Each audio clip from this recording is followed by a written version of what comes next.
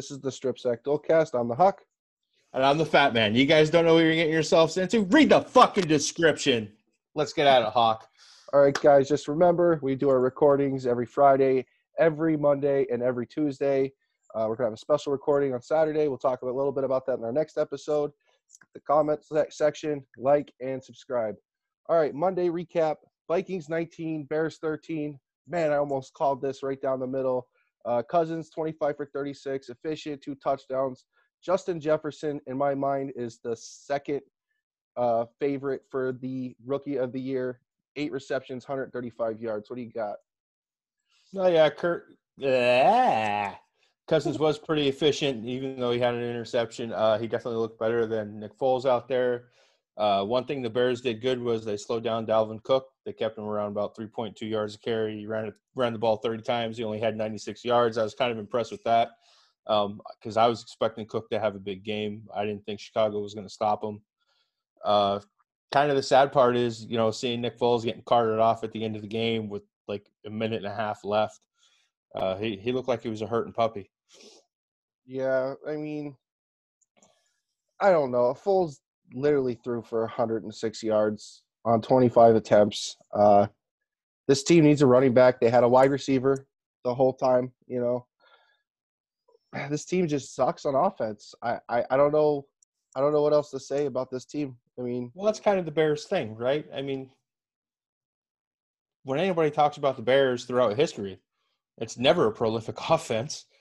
no. It's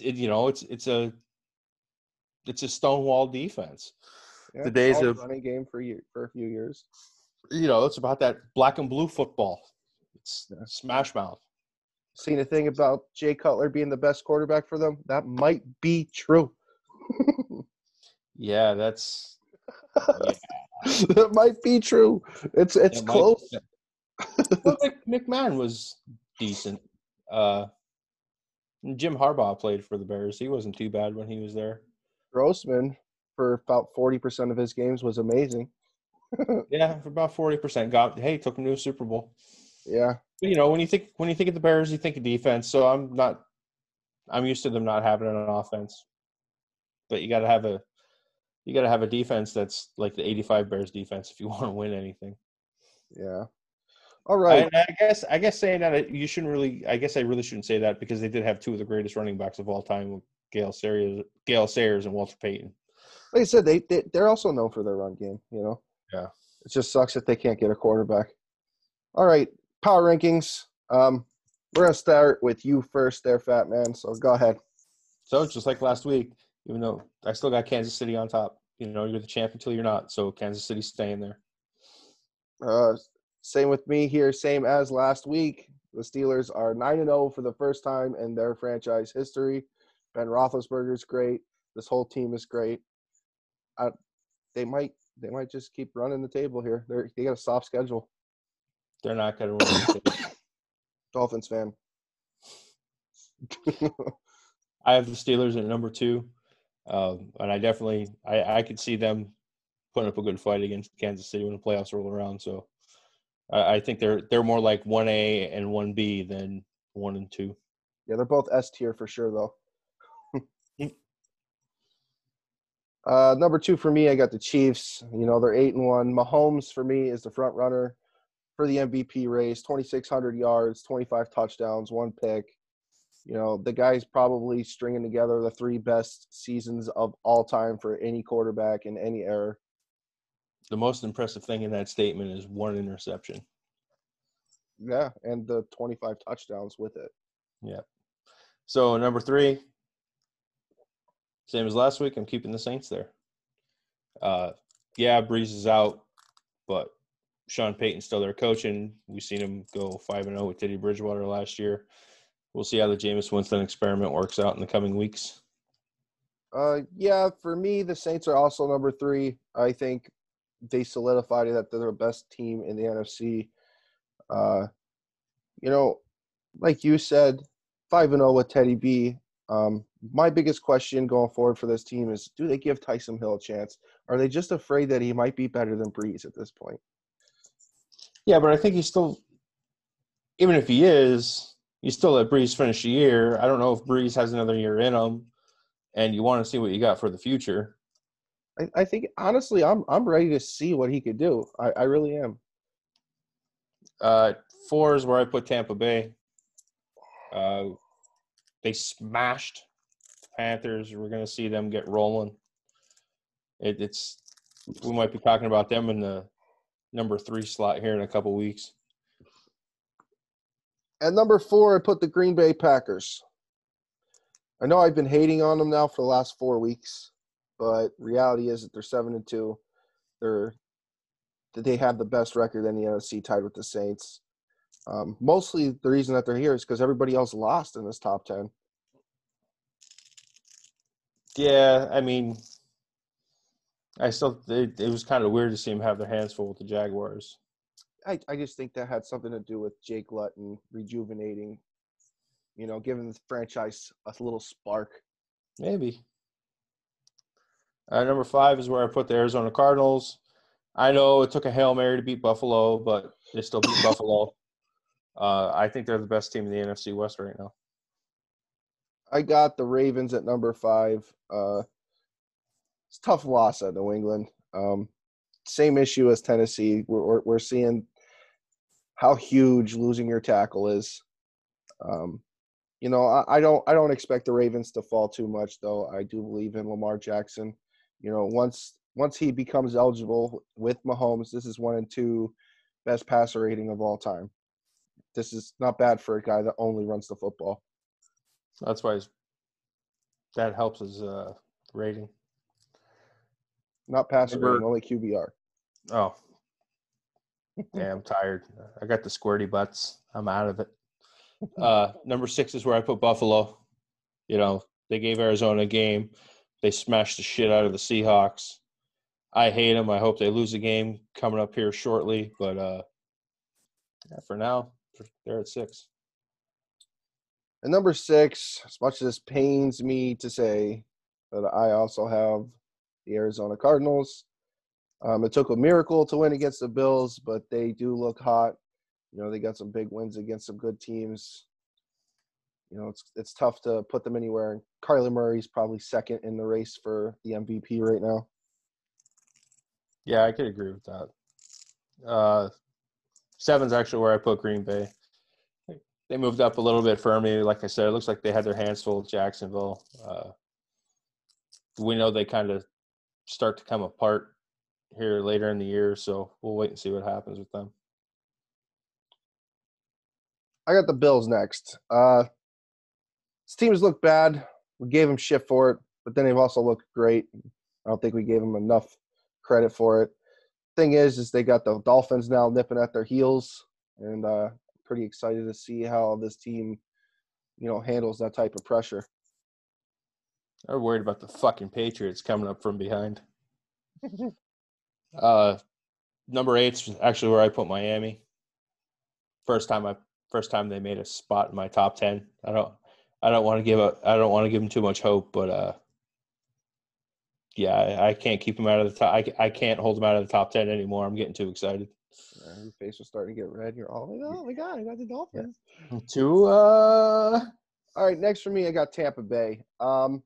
Their offense looked a hell of a lot better. And, much like you said, I have a feeling that this team will just keep creeping up as the season goes on. I definitely expect this offense to keep getting better week in and week out. I know it was against the Panthers, but, it's still TB, GOAT to GOAT, Mike Evans, Chris Godwin. It's just too good. 9's where I put the Rams. Yeah, they beat Seattle. I know it was coming out of a bye week, division game, blah, blah, blah, blah, blah. But I think the Rams are playing pretty good right now, so they're sitting pretty at 9. Number 9 for me, I got the Miami Dolphins. They're 6-3 for the first time since 2001. They're on a 5-game winning streak. They've looked great in all 5 of their wins. On top of that, for me, this might be the favorite coming out of the division going forward. Look out for those Dolphins. Tua 3-0 with no interceptions. I You know, will I'm I will scared. say this about Tua. Tua is doing a really good job of not making mistakes. Tua 3-0 with no interceptions. You know who else who had that stat? Carson Uh, Wentz. I'm scared. Number 10, I got John Gruden. The Raiders. I got John Gruden. I love him. I love him. Give me some Chucky. Number 10 for me, I got the Los Angeles Rams at 6-3. It was a huge win against the Hawks. The defense is second best in almost every major category in the NFL. And, that game on Sunday just proves that sometimes having a top 5 defense is way more important than having a top 5 offense. Did we just make it through a top 10 without Seattle? We made it through the top 10 without Seattle. Wow. And here's the thing. What if Seattle wins on Thursday? Then Seattle wins on Thursday. What if Seattle wins on Thursday? The whole division becomes crazier if Seattle wins. Then I'll put them at 10. I don't see how it becomes any crazier. All three of them are 6-3 right now. Yeah, but the reason it becomes crazier is there's 2 more games for the Rams and Cardinals to play each other. And if Seattle wins, the Rams would only need to have to win one of those games. They could split with the Cardinals and be okay. So, yeah, it definitely makes it crazier. Doesn't That matter. being said, let's go right to our Thursday pick here. Cardinals at Hawks. I am going to go with the Seahawks because I'm a fucking homer. But regardless of that, Seattle's undefeated at home. I definitely don't think they're going to repeat that offensive performance of last week. I definitely don't think that they are going to look that bad in this game. I get Budda Baker, Lance Joseph. They had his number at the second half of the Cardinals game the first time. I don't think it's going to be that way this game. I think that Seattle's going to come out firing. I think that defense is going to be pretty pissed off, and I'm expecting the Hawks to win by like 10 points. I'm taking the Cardinals. Just being a homer, just for fun. I like Kyler Murray. The guy impresses me. Quick feet, throws the ball well. If Lamar Jackson can throw the ball like Kyler Murray, then I'd like Lamar Jackson probably more than I like Kyler Murray. That Seahawks defense is fucking terrible. Russ has been playing like shit. That offense looked terrible this week. Taking the Cardinals. They didn't get destroyed by Buffalo. And last time these two teams played, it was a hell of a game. So I'm kind of excited to watch it. I really don't care who wins. It's going to be a good game either way. Thursday night too. Everybody gets to see it. Amazon, that's another thing. Prime. Russell is huge in prime time, so that's another reason. All right, some BS. Antonio Brown allegedly smashed the camera. What are your thoughts? I can't wait. I know it's going to be great. Go ahead. So not only did he smash a surveillance camera, he fucking chucked a bike at the guard shack. How fucking retarded are you? What could have pissed you off that fucking much to chuck a bike at a guard shack? You're a fucking moron. You just got another chance. This happened October 15th, so there was already a lot of talk going on about him going to the Bucs, and he's fucking it up before he even gets there. Lucky for his dumbass that the fucking head of the HOA decided not to press charges. It only would have been a misdemeanor, but you got a fucking track record here, bud. I got nothing for you. This is exactly what you said. You called it right down the middle. I can't believe that we're seeing another issue with Antonio Brown. He's a fucking can't get right. It's crazy to me that he, this happened over a month ago. Allegedly, we don't really know the truth. We don't know. It happened over a month ago. He finally played 2 games.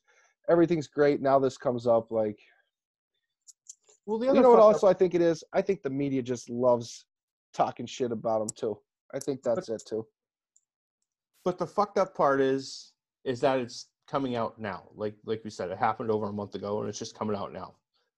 That is kind of fucked up from the media's perspective. But maybe they just found out about it. And I'd love to bash the media and say, well, they just love to whoop up on people. But fucking scumbag Michael Vick pretty much completely changed the fucking public perception of him. Because he was a fucking piece of shit for what he did. And I actually kind of enjoy watching Michael Vick now, hearing his take when he's on the fucking sports shows talking.